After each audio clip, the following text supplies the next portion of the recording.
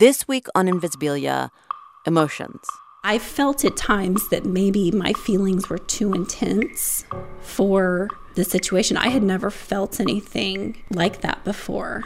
We introduce a completely different way of thinking about your emotions. Listen in the NPR One app or wherever you get your podcasts. Before we start, how's about you go review us in iTunes? Seriously, just go to iTunes and tell us what you think. It really helps other very attractive listeners such as yourself find the show. In fact, here's a recent 5-star review from listener Chef KWIA. Love the podcast, 14 emoji thumbs ups.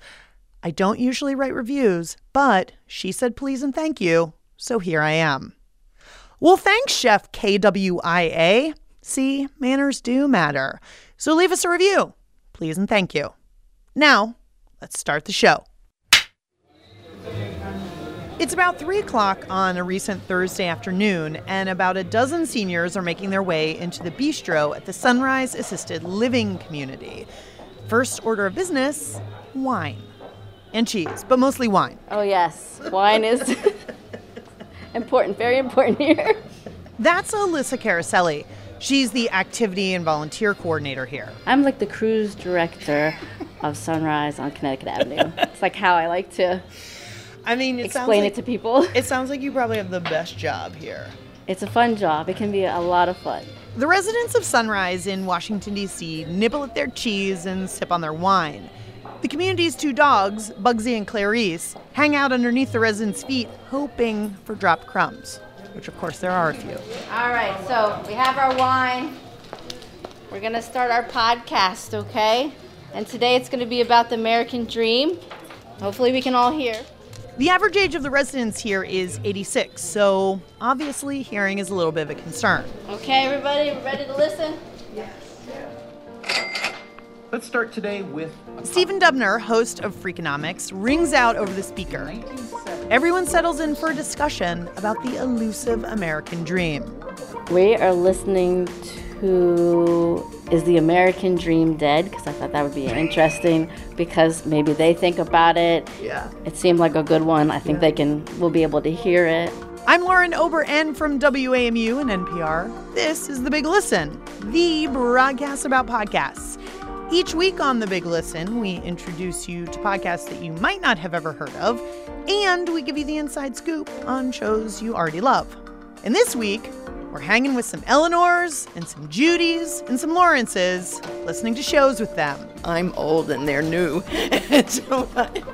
but I like it. This podcast club of sorts is a weekly gathering here at Sunrise. And because it combines 2 of my favorite things, podcasts and senior citizens, we figured we'd check it out. The activity began a few months ago after their book club kind of sputtered. A lot of residents were asking, like, what happened to the book club? What happened to the book club? And, like, what can I do? So I was just thinking, well, they're the generation that listened to the radio, I kind of pictured them sitting by the fire, listening to the radio. I don't know why. Kind of like President Roosevelt's kind of fireside chats kind of things. So I presented it to them like, these podcasts, they're short radio segments. Yeah. And then they got it. And the residents have gotten into it. Some of the podcasts they didn't like, and some they have like, oh, I'd like to listen to more. Like we did a podcast around Chinese New Year about the Tong Wars, I believe. How did the Tong Wars eventually end? And does the legacy of these Tongs affect Chinese Americans today? And the residents loved it. We'll hear more about the podcast predilections of these particular elders in a bit. Spoiler alert, it shows about sex. But first, we're going to head to America's tropical archipelago, Hawaii. I mean, not literally. We don't have the budget for that. Hawaii is a complicated place. It became the 50th state in the Union in 1959 against the protestations of many Native Hawaiians. For Jessica Terrell, the host of the podcast Offshore, Hawaii is a place of competing narratives. The first narrative is the one I was raised with, that Hawaii is the world's most successful melting pot, a post-racial paradise, if you will. I call this the 1950s narrative. It was really pushed in the years leading up to statehood. Hawaii should be a state, the argument went, because it was the shining example of America's best ideals, America's future. And then there's the other reality. The wildly different story about race in Hawaii, I call the 2009 version. That's the year the Southern Poverty Law Center, a progressive anti-racist organization, called out a prominent Native Hawaiian activist for basically promoting hate speech. In the 2009 version, Hawaii is a place seething with racial tension, and it's mostly directed at white people. Season 1 of Offshore looks to unpack those competing narratives by examining 2 different killings of Native men at the hands of whites, one in 1932 and the other in 2011. Jessica, welcome to The Big Listen. Thanks so much for having me on. All right, so first, why don't you give us a little snapshot of the first season of Offshore, which you titled A Killing in Waikiki? So the first season is about the death of 2 Native Hawaiian men, one in the early 1930s and the other in 2011. The 2011 story is about a sort of late-night fight that happens between an off-duty federal agent who's visiting Hawaii and a young Native Hawaiian man, and the federal agent ends up shooting and killing the Hawaiian man. And 1932, it's a story that involves the Navy, and won't need to go into too much there. It's a story about these 2 killings, and it's really about Hawaii history and race relations here and federal power and policing. For Native Hawaiians, this case will bring a whole history rushing back of colonization, oppression, racism, and a specific case from 80 years ago when a local man was murdered by whites who got away with it. People in Hawaii will ask a question that all of America is asking right now about cops and people of color and guns and death. It is a story that no one can stop talking about, the shooting of Trayvon Martin. Late this afternoon, the New York City medical examiner said Eric Garner did in fact die after police... Oh my God, please don't tell me he's dead. Keep your hands where they are, please. Yes, I will, sir. I'll keep my hands where they are. A U.S. State Department special agent is accused of shooting and killing a Kailua man. Police arrested 27-year-old Christopher Dede on suspicion of murder, but he has not yet been. Prior to listening to Offshore, I had virtually no understanding of anything that happened in Hawaii. I've never been there. I know it as a place that people go on their honeymoon. And I found some of the demographic information that you share in the podcast to be so interesting. One is that there is no racial majority in Hawaii. Yeah. We are, I believe, the most diverse state in the United States. You are not a Native Hawaiian, as in you were not born there, correct? I was not born there, and I'm white, so I'm haole for sure. Mm-hmm. Right, and that is the Native Hawaiian word for white people, which you become very familiar with in your reporting in Offshore because it's a term that is used quite a bit. The first time someone called me haole, I was interviewing people at a large homeless camp outside of Honolulu. I actually took it as kind of a compliment. I'd been spending almost every day in the camp for weeks, and so when one of the guys living there walked past me and said in a friendly tone, "Hey, haole, where you been?" I took it as a great sign that people were recognizing me, getting used to me hanging around. But I'd also been prepped by friends to expect to be called haole in a much more negative way, and to be aware that there are parts of Hawaii where I would not be welcome because of the color of my skin. This experience, something people of color deal with across America every day, well, it's not something most white Americans are used to. All of this plays a big role in Christopher Dede's case. So in both of these killings that you report on, race and federal power play into it.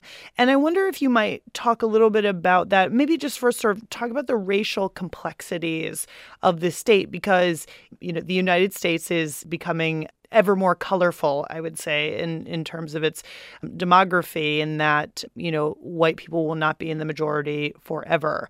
But Hawaii obviously is already there. And I wonder what impacts race has sort of in day-to-day relations in the state. One of the biggest things that you hear coming here is that Native Hawaiians, local people, don't like white people, that white people are sort of discriminated against. That idea, I mean, it's something that played very much into the 1930s case and also was raised a lot in the 2011 case in terms of questioning whether or not this idea that locals didn't like white people was something that had been planted in this federal agent's mind and had sort of prepped him for a fight.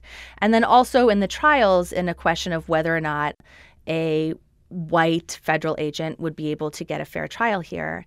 And so through a lot of the reporting, one of the really big themes that came up from people is that this idea that because a lot of people who move here for the first time who are white maybe haven't lived in a place where they're a minority before, it really stings and they really react to it. And it creates this sort of environment where people feel really, really put upon. Another thing that I learned by listening to Offshore was the extent of the military presence, the U.S. military presence in Hawaii, and how they are almost their own class of people. Maybe you can just sort of explain a little bit about that. Yeah, so a lot of military that we've talked to have talked about the sort of, I think it used to be much more formal. Now it's just informal, kind of on-base preparation for not being very welcomed, for Hawaiians and local people in Hawaii to really not like the federal government, to really not like outsiders, and to sort of be careful when they go to different parts of the island. I want to ask soldiers what they're being told about race relations and how locals feel about the military, and if they're worried at all about how they're going to be received off base. Here's what Drake says about the conflicts between locals and military. There's some tensions, there's no question about that. But what we have told people and what we've found is if it's like anywhere else. If you're nice to people, they're nice to you, That may be the Army's official stance, but the informal word on base, it can be different. About how some locals don't like outsiders. About watching out for the word haole. And I'm not going to lie, the military, when I got here, they told us, when you go out, be careful. The local people don't really like military. Don't say like that. You set up the problem. This is Sean Boyd, a.k.a. Doc Rock. He used to be an Army medic. It's funny. They gave us this paper, and it's like, these places are blacklisted. We don't want soldiers to live in these places, right? And it was a couple streets in Wahiawa, and it was Waianae. But, for my rank at the time, that was about one of the only places I could afford. Doc moved to Waianae anyway. Loved it. As a side note here, I lived in Waianae for a few months on a reporting assignment, and despite its tough reputation, I didn't have any problems. So, because Hawaii has this interesting racial dynamic and it has an interesting relationship with the federal government, I wonder if you can see that there's anything that we as sort of like a country can learn from Hawaii. I mean, unfortunately, one of the lessons that seem to come out of it for us is that there isn't an immediate sort of kumbaya solution that happens. It's not as if, at least from Hawaii's experience, the demographics in the United States are going to change and then all of a sudden everyone's going to just be okay and no longer have any sort of prejudice or discrimination against each other. And sort of the warning of it from Hawaii is going back to white fragility. I mean, the sense of losing power. The reality is that white people still hold an incredible amount of power in Hawaii. But the positive part of it from me, from this reporting experience, was that there really is, I mean, they use the word aloha in Hawaii, and they take it to mean hello and goodbye in a lot of the tourism ads. But it has a much deeper meaning here, and it's a very important part of Hawaiian culture and the culture of the state of Hawaii now. And it really is about looking at people and treating them with the utmost amount of respect and consideration and warmth, and this idea of being able to approach each other and to approach these issues, to approach talking about race openly, to approach these sort of all of these challenges that we're facing in America and to talk about them with that sense of aloha, with this ability to not be angry, not be threatened, but to really listen to each other and have a great amount of compassion and love and respect for each other. Ultimately, that would be a great thing. I personally could also use some sun and maybe a drink served in a coconut. Jessica Terrell is the host of Offshore from Hawaii's Civil Beat and PRX.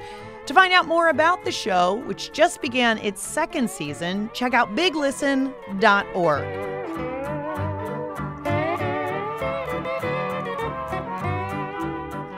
Now, if I were to place a wager, I would bet that the residents of Sunrise Assisted Living Community would love Offshore. It's largely about history, which their cruise director, Alyssa Caraselli, says they love. So I was like, well, what topics do you want to listen to? And it was interesting. They wanted to talk about health, history, and sex.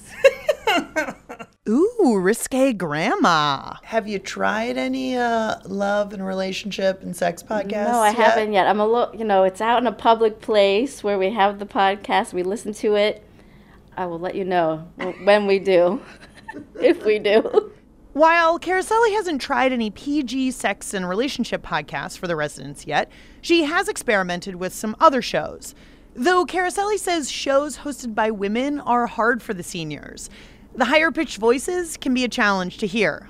And if they don't like a show, they are not shy about letting Caraselli know. I love the idea of a bunch of elders just like rising up and being like, turn that podcast off. Like, we don't want that.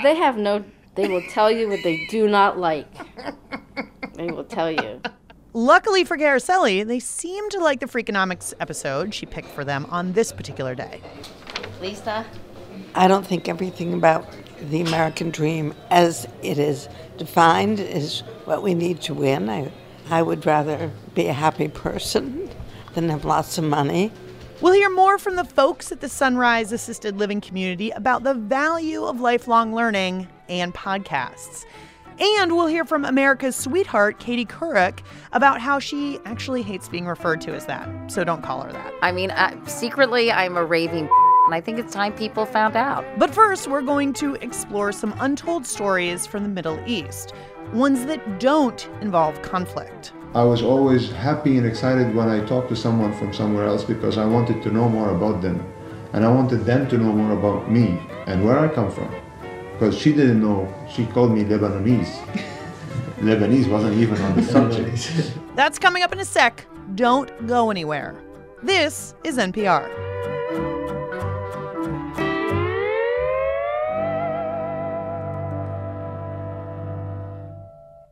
Support for NPR and the following message comes from Exxon and Mobil, the exclusive fuel partners of the Plenty Rewards program. 500 points is worth at least $5 in savings. You can pick up a Plenty card at an Exxon or Mobil branded station and start earning points right away.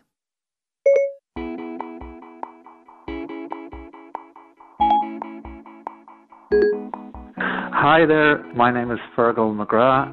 I'm an Irishman living in London. The podcast I'd like to recommend is The British Are Coming. It's a comedy series that takes the Brexit referendum results to a situation where Ireland is taking in refugees from Britain because the economy there has collapsed. Your husband is a little Englander who tragically glorifies the past. Ho, living with his parents, aged 27. No wonder he voted Remain. He must be thrilled with her. I just really like it because as an Irish person living in the UK, it plays on Irish and British stereotypes, and it's got all sorts of ludicrous ideas like plotting a revolution of the apathetic. That's people who forgot to vote in the referendum and they're unhappy with what has happened since. Yeah, that's one I recommend to you all over there in the States. The British Are Coming. Thank you. Bye-bye. Hey pals, welcome back to The Big Listen. I'm Lauren Ober, and you should use your phone for its intended purpose and give us a ring. We want to hear what you're listening to. The number for the pod line is 202-885-POD1. Less texting, more calling. When you live in the U.S., the stories you hear about the Middle East tend to be a little one note. It's either sectarian conflict or Islamic terrorism, but not a whole lot in between. Where are the narratives about love and success and childhood and all that stuff that makes a place and its people seem whole and complete? We're missing those. But the folks behind the podcast Kerning Cultures are trying to address that. Kerning Cultures uncovers everyday stories from countries like Lebanon, Jordan, and the United Arab Emirates. And they're in English, so those of us who don't speak Arabic can get a flavor for the fullness of the region. You're listening to Kerning Cultures. Today we're talking about love and technology. Because, let's face it, we spend the majority of our time connected to a phone or a device. And so you can imagine there's a lot of stories to be told of what happens when we're connected. I'm Razan Al-Zayani. And I'm Hiba Fisher, and you're listening to Kerning Cultures. Heba and Razan, welcome to The Big Listen. Thank you so much for having us. Yeah, thank you for having us. All right, so I want to start with a question that seems dumb, but I feel like it's important because you guys did bring it up in one of your recent episodes. What is the Middle East? Because, and I say that because you had a story from Afghanistan. Originally, I'm from Afghanistan and full of history, experience. And you noted in there that that is not the Middle East, but I think to a lot of everyday people, they were not aware of that. I can't tell you how many conversations we've had about what, and everybody will have a different definition, but Razan, you explain. Yeah, I don't think that it's a silly question at all.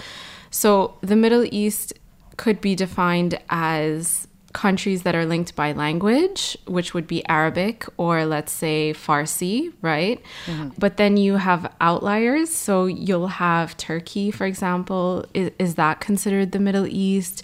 You have countries like Afghanistan, which is why we decided to talk about this in our recent podcast, is because Afghanistan isn't traditionally thought of as the Middle East. It's thought of as Asia. But the thing is that it's kind of been lumped in the region because of the news, and politically it just kind of got lumped in with everyone else.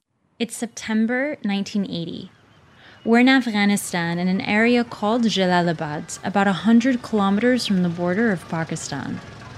There's a young 18-year-old man getting down from one of those big container trucks, and he hops down from the truck and starts walking towards the border.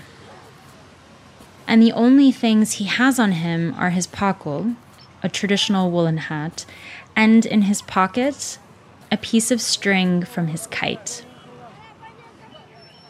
And this man knows that he is never coming back.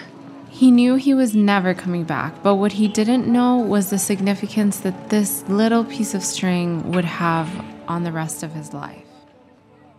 I mean, our borders are they've been fluid, or they had been historically fluid for a long time, and we're people that are very, very mixed. Mm-hmm. I think ethnically and racially, religiously, culturally. So it's very difficult to define that. Right. I'm guessing that one of the goals, well, one, you want to tell the stories of the region, but two, there are some misconceptions. There are Western misconceptions, and I feel like one of the things you do is sort of dispel those, not directly, but by telling the stories of, everyday people live in this part of the world. I mean, what do you guys think? Like, what is the goal of telling these stories? I think breaking news or news in general is very two-dimensional these days. It's very binary. It definitely delivers a message, and it's very important to know what's happening in the world. However, we felt that very deeply that there was no reflection of ourselves in mainstream media, because really there's no time and resources, if you look at newsrooms, to be able to get journalists digging deeper into stories, and also they don't really tend to have a long shelf life, right? And I think whenever you hear Middle East, you immediately think in most mainstream media, politics, terrorism, war, and there's so much more. I mean, we have such a long history in our region, and there's such richness and depth to the culture and the people and the places, and you don't see a reflection of that in much of the media surrounding the region. And so we wanted to take back control of our narrative, and we wanted to tell stories that actually represented the richness that we experience on a day-to-day life. Our lived experiences there have so much more colors than what you see. And so through the stories that we tell in Kerning Cultures, we're really trying to bring light to that. Mm-hmm. And that's why I really like the types of stories that you guys are doing. I mean, you're doing, you're doing love stories. You talk about I like that story you did about a Lebanese man and a Dutch woman meeting online and the challenges of making their romance work. Maybe you guys could talk a little bit about that, because I found that to be totally delightful. Well, that came from one of our producers. His name's Alex Atack. It's a really sweet story of, he was 18 years old and just chatting on MSN Messenger back in 2006 during the Lebanon-Israel war, and the Wi-Fi was terrible at the time. It's still pretty slow in Lebanon, and it would cut all the time. And he found this girl online who was living in a village outside of Rotterdam, and she didn't even really know where Lebanon was on the map. Yeah, we just started talking, and it clicked. So I found it very interesting because he was from Lebanon. I didn't know anything about that country. It felt really natural. And there's a really cute line where in the beginning she used to call him Lebanese, not even Lebanese, which is really sweet. And they were talking, and the conversations turned to hours and hours. And he said sometimes he would go up, they would be talking at 2 a.m, and he would go up on the rooftop of the house and unplug all the other Wi-Fi connections from different apartments so that he could have all the bandwidth for himself, so the connection wouldn't cut as they were talking. And they fell in love, and they ended up meeting. It's like everything we envisioned it would be. It was exactly the way how I thought and how we spoke. It was missing the touch, and the touch just completed it all. So, yeah, everything fell into place. We wouldn't leave each other's side. I think we were like hugging or holding each other's hands like the whole time. In the car, in the restaurants, and we had wonderful 7 days together. Like, that's crazy. Like, whose parents would take them across the world to meet some man who she had been chatting with online? I mean, it's bananas to me. I love that. Thank you for sharing that story.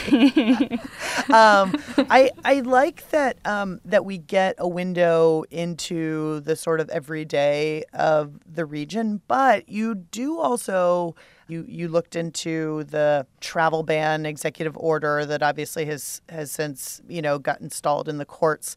But tell me, I mean, that seemed like a little bit of a departure from your normal stories, but obviously, how could you ignore it? We felt, again, looking at all of the media, it was talking about the policy itself and not about the impact of the policy on the people it was affecting in any way that we felt was truly representative. We want to ensure that we are not admitting into our country the very threats our soldiers are fighting overseas. So I had to cancel my flights and my plans and everything. He said when he told his girlfriend, she was really upset. And she was worried about the future, about what our plans would be long term. Rightfully so. Obviously, I'm also concerned. Now, this froze all my plans on what would I do in my next steps, because I was planning to settle down and start a family and everything. But clearly, I cannot do that now because of all this instability. So I need to sort that out before I get into that mode. Where is your girlfriend from? She's also Syrian Canadian, so she is not able to come visit me either. So with me, not able to leave the country, it feels like somebody's in a house arrest situation where it's actually worse because not only you can't leave, nobody can actually come and visit you, or at least the people you care about, they can't come and visit you. The flip side of that, looking at the travel ban, was that you did a little episode on folks of Middle Eastern descent who were pro-Trump, which I thought was interesting and something that you wouldn't necessarily think about, especially now in light of, this travel ban. Why did you want to look at, Middle Eastern folks who supported Trump? How about, do you want to go for that one? I can. Since you worked on that story, mostly. So most liberal media, I think, just shut down Trump supporters. They're not looking at facts. They're not doing their research. They're supporting this man they don't know anything about, all these things. And it was just kind of dismissed. He's not racist. He's not racist? No, he's not racist. How do you, why do you think that? There were a lot of internal conversations about how we should do this and whether we should do it and all of this. And in the end, it's still a piece that a lot of our listeners talk about, that they really appreciated that there was that we took the time to sit down with supporters of Trump who were very verbal and articulate, try to treat their side of the story with openness and sincerity. Heba Fisher and Rizan El-Zayani are the hosts of Kerning Cultures. To learn more about their show, hit up biglisten.org. We're going to take another super quick break, but when we come back, we'll talk with Katie Couric about what it was like working her way up in the TV biz as a woman. I always make a joke that I got into the business when harass was 2 words instead of 1. God, it works every time. I've used that line so many times, Lauren. That's up next on The Big Listen. Stick around. This is NPR. Hey, pals, if you're looking for a new podcast to try, how about putting your ears on Planet Money? One thing people often say about Planet Money is how much they love listening to it, even though they don't care about business or economics. It's just a smart show with great stories that help explain your world. Really, it's explanatory journalism at its best for a time that really needs some sane reporting on the big questions. Find Planet Money on NPR One or wherever you get your podcasts.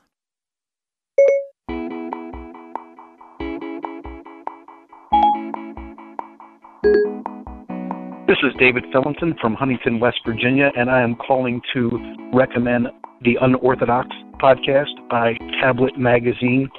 It is a very humorous podcast that looks at a Jewish perspective of the news, current events, and pop culture events of the prior week. Is anyone on this team Israeli? Stephanie, that isn't offensive. It's Amari Stoudemire is actually on the team. The real incredible thing about this team They're all Americans. is that to qualify for one of these teams, you do not have to be a citizen of said country. You have to technically... It is entertaining for both Jews and non-Jews, and it is surprisingly not safe for work to listen to. Hey, Jews, if you don't like bad words, maybe there's a nice other show you can go listen to, but don't stick around these parts because our language will fry your ears off. Thank you. Hey, pals, welcome back to The Big Listen. I'm Lauren Ober, and I'm going to slip you my number right now because I want you to call me and tell me what you're listening to. My number is 202-885-POD1. It's actually the Podline number. But anyway, call me, for real. All right, friends, it's that time again. We call it Listen Up Time, and it's the part of the show where we grill some pretty cool folks about what podcasts they're into these days. And today, boy, oh boy, are you in for a treat, friends. Legendary broadcaster Katie Couric took time out of her busy schedule interviewing world leaders, rap moguls, and Hollywood starlets to chat with us about podcasts, specifically her own podcast, which is called Katie Couric. You know, I'm a big admirer of Alec Baldwin. You know, I just realized, by the way, that you and we could have a show together. We could. You could be on in the morning, like at 7 in the morning. Let's do it. You could be on for like 2 hours, from 7 to 9. I'm there. And you and I would be the stars. Yeah. We'd like talk to people, and you could do some news, and I could do like some interviews and stuff. I think that's a great idea. We'd be on in the morning on the network. Yeah, gee, Katie, what is it like to do a 2-hour morning show from 7 to 9 every day? I don't know. It's hard. All right. Thank you. Katie Couric, host of the eponymous podcast. Katie Couric, welcome to The Big Listen. I know, what an original name for my podcast. Hi, Lauren. How did you ever land on that title? You know, I thought on it, and about 3 weeks later. No, you know, we kind of played with some other names, but I think because my name is somewhat familiar, I think people thought it would be easier to find the podcast if I just called it Katie Couric.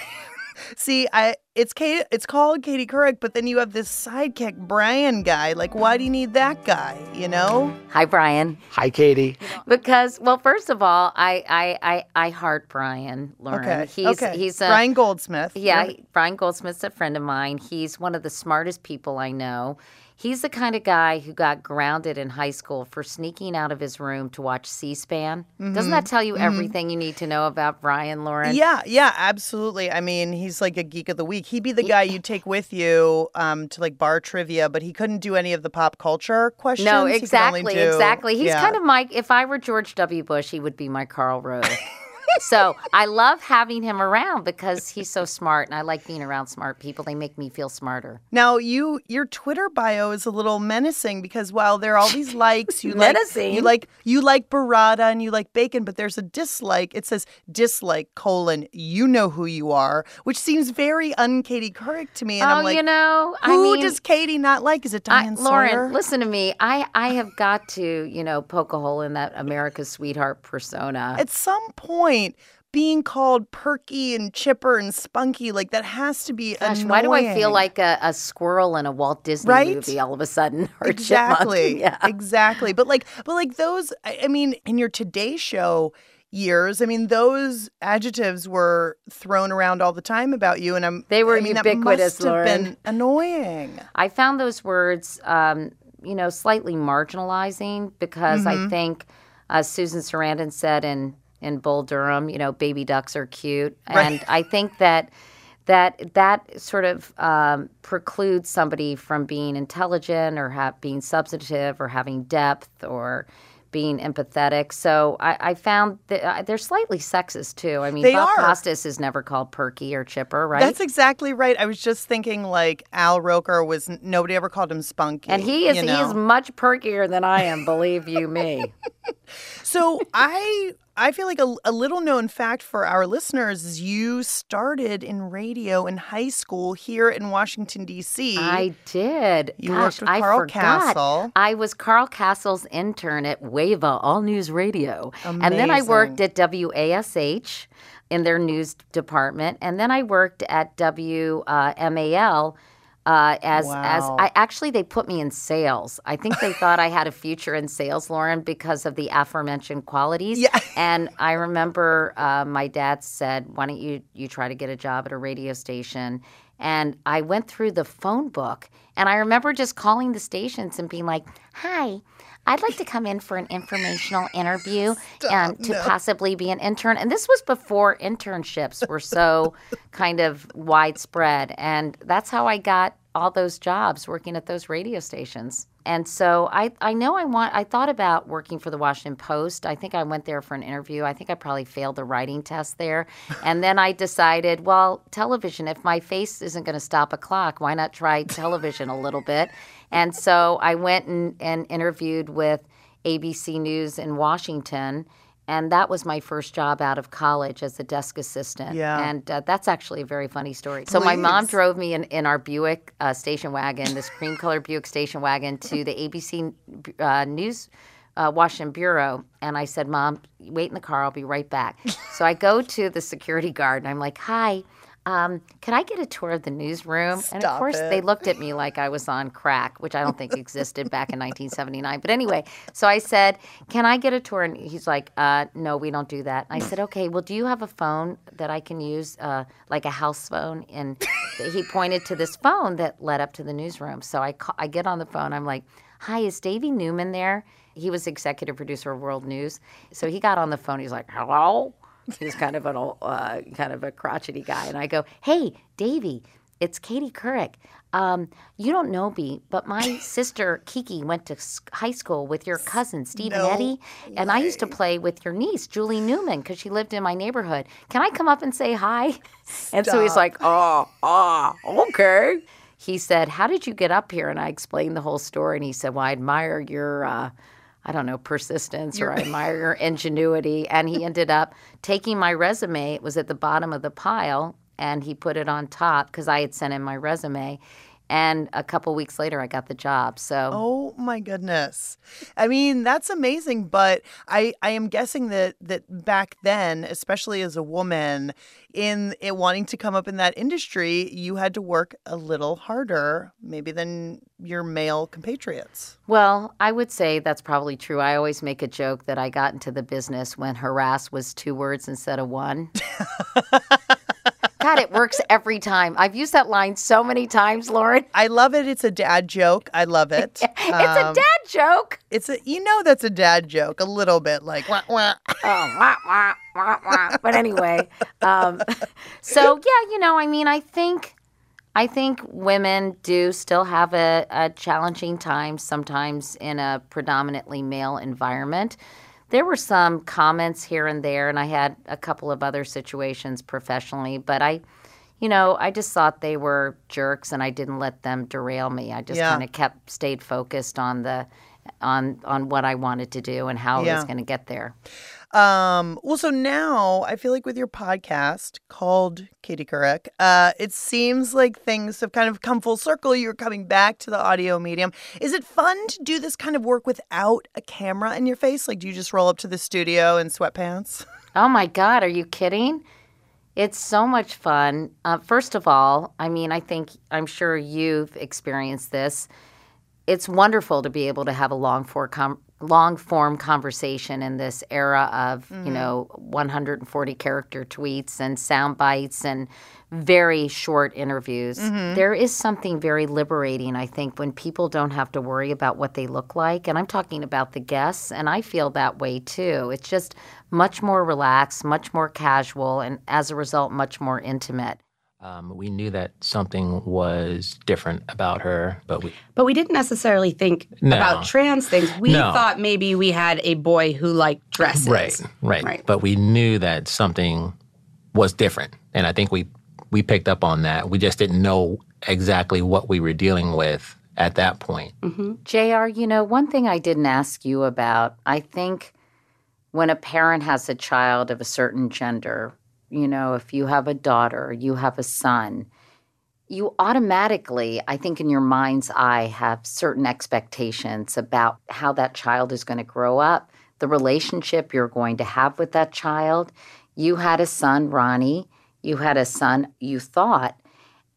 What was it like when you first had to come to terms with this? Because you all are so together and so supportive, but there had to be a moment when you were... I wonder, you've had this very long, illustrious career. You've interviewed everyone, heads of state, celebrities. You've done breaking news. You've made these great news documentaries recently. And I wonder at what point did you realize, I am good. I am good at this. This is what I should be doing. Should I get a couch and one of those tissues for my hair in case it gets the couch dirty? No, like everyone, I never feel, I'm sort of, there's a little Stuart Smalley in all of us. I'm going to do a terrific show today, and I'm going to help people. I'm good enough. Because I'm good enough. I'm smart enough. Smart enough. Gosh darn it. Doggone it. People like me. But, I always feel like there's still so much to learn and understand, and I still don't think I'm the greatest or anything. I mean, you're pretty great, I think. Has anyone ever said no to a Katie Couric interview? Oh my God, the list is long. Really? Who has said no? Oh, a lot of people. I think I got a reputation, for toughness, even though I think I'm extremely fair.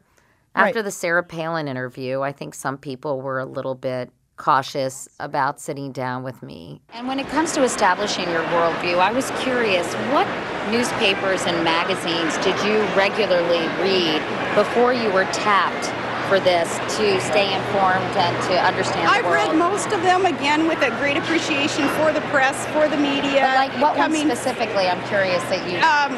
all of them, any of them that have been in front of me over all these years. There are some people who... sort of had the misimpression that I wanted to have a gotcha moment, which really isn't true.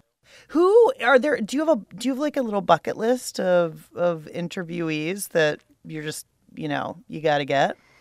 I mean, I have interviewed Prince William and Prince Harry. It'd be fun to talk to them again.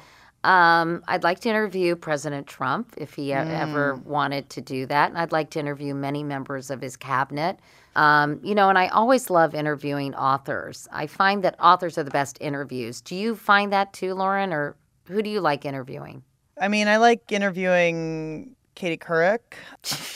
Well, listen, before we let you go, I would be remiss if I did not ask you if you were listening to podcasts yourself. And if Yes. so, can we get some recommendations? Well, I drove with my daughter this weekend, and we were in the car for a couple of hours. So we listened to Missing Richard Simmons.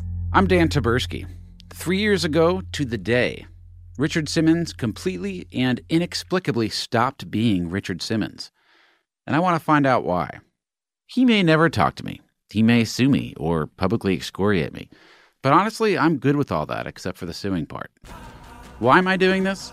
Because that year I got to know Richard made me even more fascinated than I was when I first proposed that documentary. I think he's important. So much more so than his goofball public persona lets on. And also, because a lot of people who know him and whose lives have been changed by him, they're worried or angry or full of grief. Some want to This guy named Dan Taberski does it. Have you listened to it?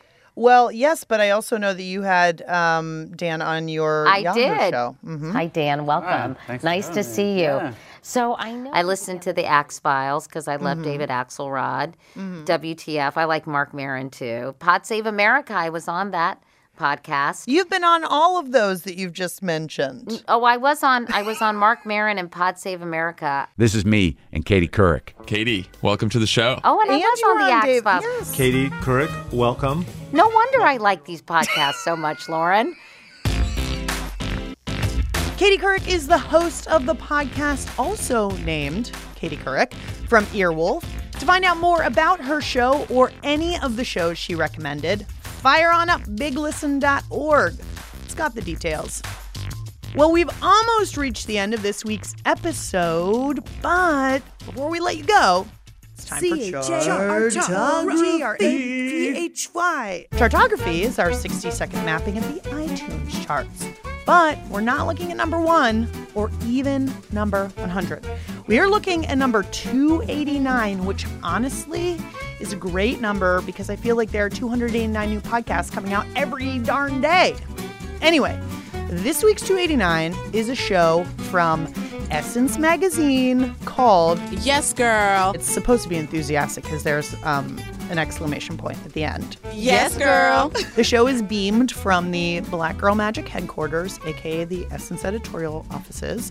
And in it, they interview lots of famous women of color. So, ladies, who do we have on the podcast this week? Rapper Remy Ma, actress Uzo Aduba from Orange is the New Black. Mm-hmm. The episode that I listened to, they interview Niecy Nash. Hi, ladies. From Reno 911 and one of my favorite shows on HBO, Getting On. I love the interview with Niecy Nash because she talks about how a family tragedy, her brother dying. My mother just said, I've had enough. I'm getting in the bed and I'm never getting back out. Propelled her into comedy. So Niecy took it upon herself to entertain her mother and sort of try to coax her out of her grief with her comedy. My mother goes from laying down in the bed to sitting up in the bed. Through that process, she realized, actually, I'm really funny. I heard a voice as audible as my own say, Niecy, it's a lot of people suffering. Don't be selfish. Go outside and spread this around. And I went outside and I said, I'm Niecy Nash and I'm funny. And I just thought it was the most lovely story and something that I had never heard before. And it's smart Black journalists interviewing smart Black female celebrities. And yes, girl. Want to listen to The Big Listen on the go while you're doing something else? Well, you can. Just go to iTunes or NPR One or any fine purveyor of podcasts and hit the subscribe button. Then we'll be slip-sliding into your feed every week automatically. Also, leave us a review. Thank you. As always, we love us some listener feedback here. Please like us on Facebook and or follow us on Twitter. We're really fun. We're at Hear Big Listen. That's HEAR Big Listen. So follow us. We're bigly. Ugh. If you want to send us love notes, our electronic mail address is biglisten@wamu.org. The show today was produced, mixed, and edited by Jacob Fenston and Ponce Rutch. I, Lauren Ober, was keeping my fingers crossed for spring to appear. David Schulman composed the theme music. Other music in the show came from Army Navy, the band, not the store. The Big Listen is the brainchild of boss lady Andy McDaniel and her boss man JJ Yore, and is produced by WAMU and distributed by NPR in Washington, D.C., capital of America. And now a few final thoughts from the folks at Sunrise Assisted Living Community on the value of podcasts for an older generation. Well, I think not only can you just maybe listen to it in a group, but this is a great activity for somebody that's more passive, that might not like to be in groups. There's people that are loners, there's people that like small groups, and there's so many podcasts out there. I mean, I'm like amazed. There's a podcast out there for everyone. Not only that, but at Sunrise, podcasts help spark conversations so residents can keep up their verbal and listening skills. Plus, everyone loves a good story, right? With this group, they're so intellectually aware and they still want to learn. And they read the Washington Post, the New York Times. They still want to feel alive, be engaged, be challenged. Mm-hmm. And I think people do think, oh, they're sitting in a hallway in an assisted living community, right, and nobody's, and they have nothing to say. They have a lot to say. And we should probably listen to them. Till next time, keep listening, America. This is NPR.